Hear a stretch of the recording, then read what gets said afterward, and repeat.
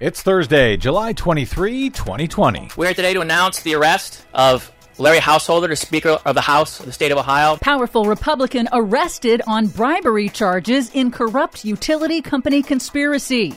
Gonzalo breaks new record in already historic 2020 hurricane season.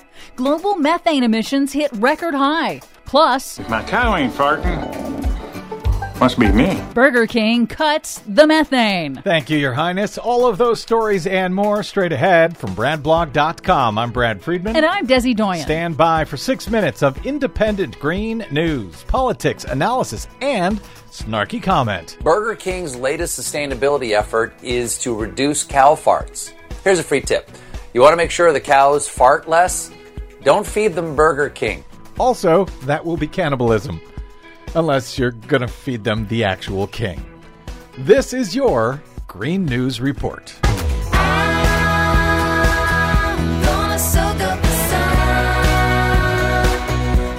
Okay, Desi Doyen, huge story out of the Buckeye State this week concerning energy, utility companies, Republicans, and corruption. Indeed, stunning levels of corruption were exposed in the electric utility industry this week, and not only by Republicans. What? In Illinois, Commonwealth Edison, a subsidiary of U.S. energy giant Exelon, agreed to pay a $200 million fine in a deferred prosecution deal to settle charges in a long-running bribery scheme in which the utility admits to giving financial benefits to people close to a high-ranking state official in exchange for special preferential treatment in the state legislature. That official is widely assumed to be longtime Illinois Democratic House Speaker Michael Madigan, who has not been charged. Oops. But the really big utility bribery scandal this week was in Ohio, with the arrest of Ohio's Republican House Speaker Larry Householder. And 4 other defendants for racketeering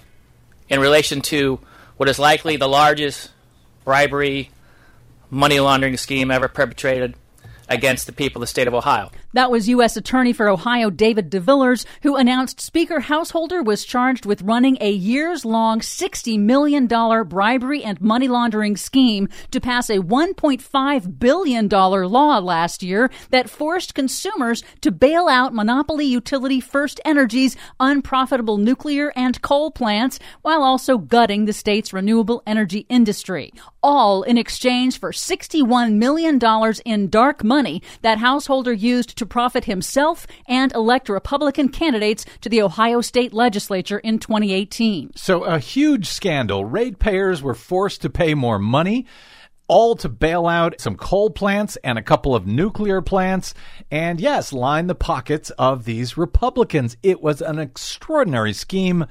Finally, they broke it up, and I think there are going to be more arrests still to come.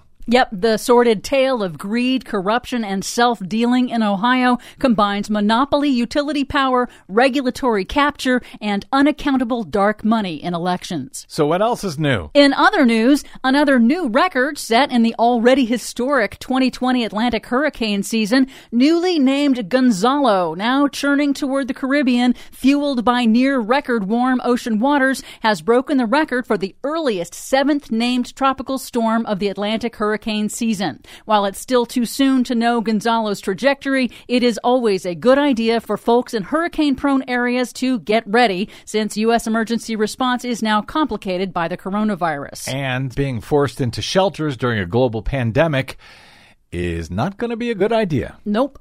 Global methane emissions have reached a new record high, rising 9% since the early 2000s, according to 2 new studies. The researchers found human activity responsible for more than half of all methane emissions, and those were primarily from agriculture, especially rice and cattle farming, but also coal mining, leaks from oil and gas drilling, and landfills. Because methane is a more potent greenhouse gas than carbon dioxide on shorter timescales, the studies show that methane is a growing threat in the fight to slow man-made climate change.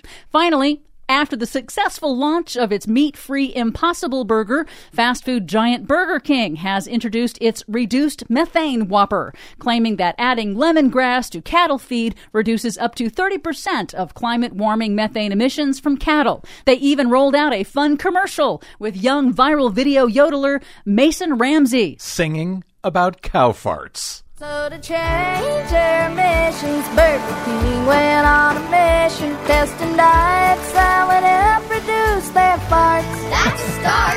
And now there ain't no question that it's health, fake health suggestion, adding lamb and grass so they can play their part. Woo-hoo. But scientists testing Burger King's claim found it only reduced methane 3%, not 30%. They note other feed additives would provide even greater methane reductions, and of course, not eating meat at all would provide the most. Yes, it would. Either way, I'm grateful to His Majesty for even trying. For much more on all of these stories and the ones we couldn't get to today, please check out our website at greennews.bradblog.com.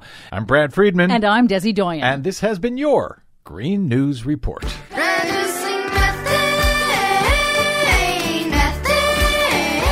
and the formula is free and open source. So join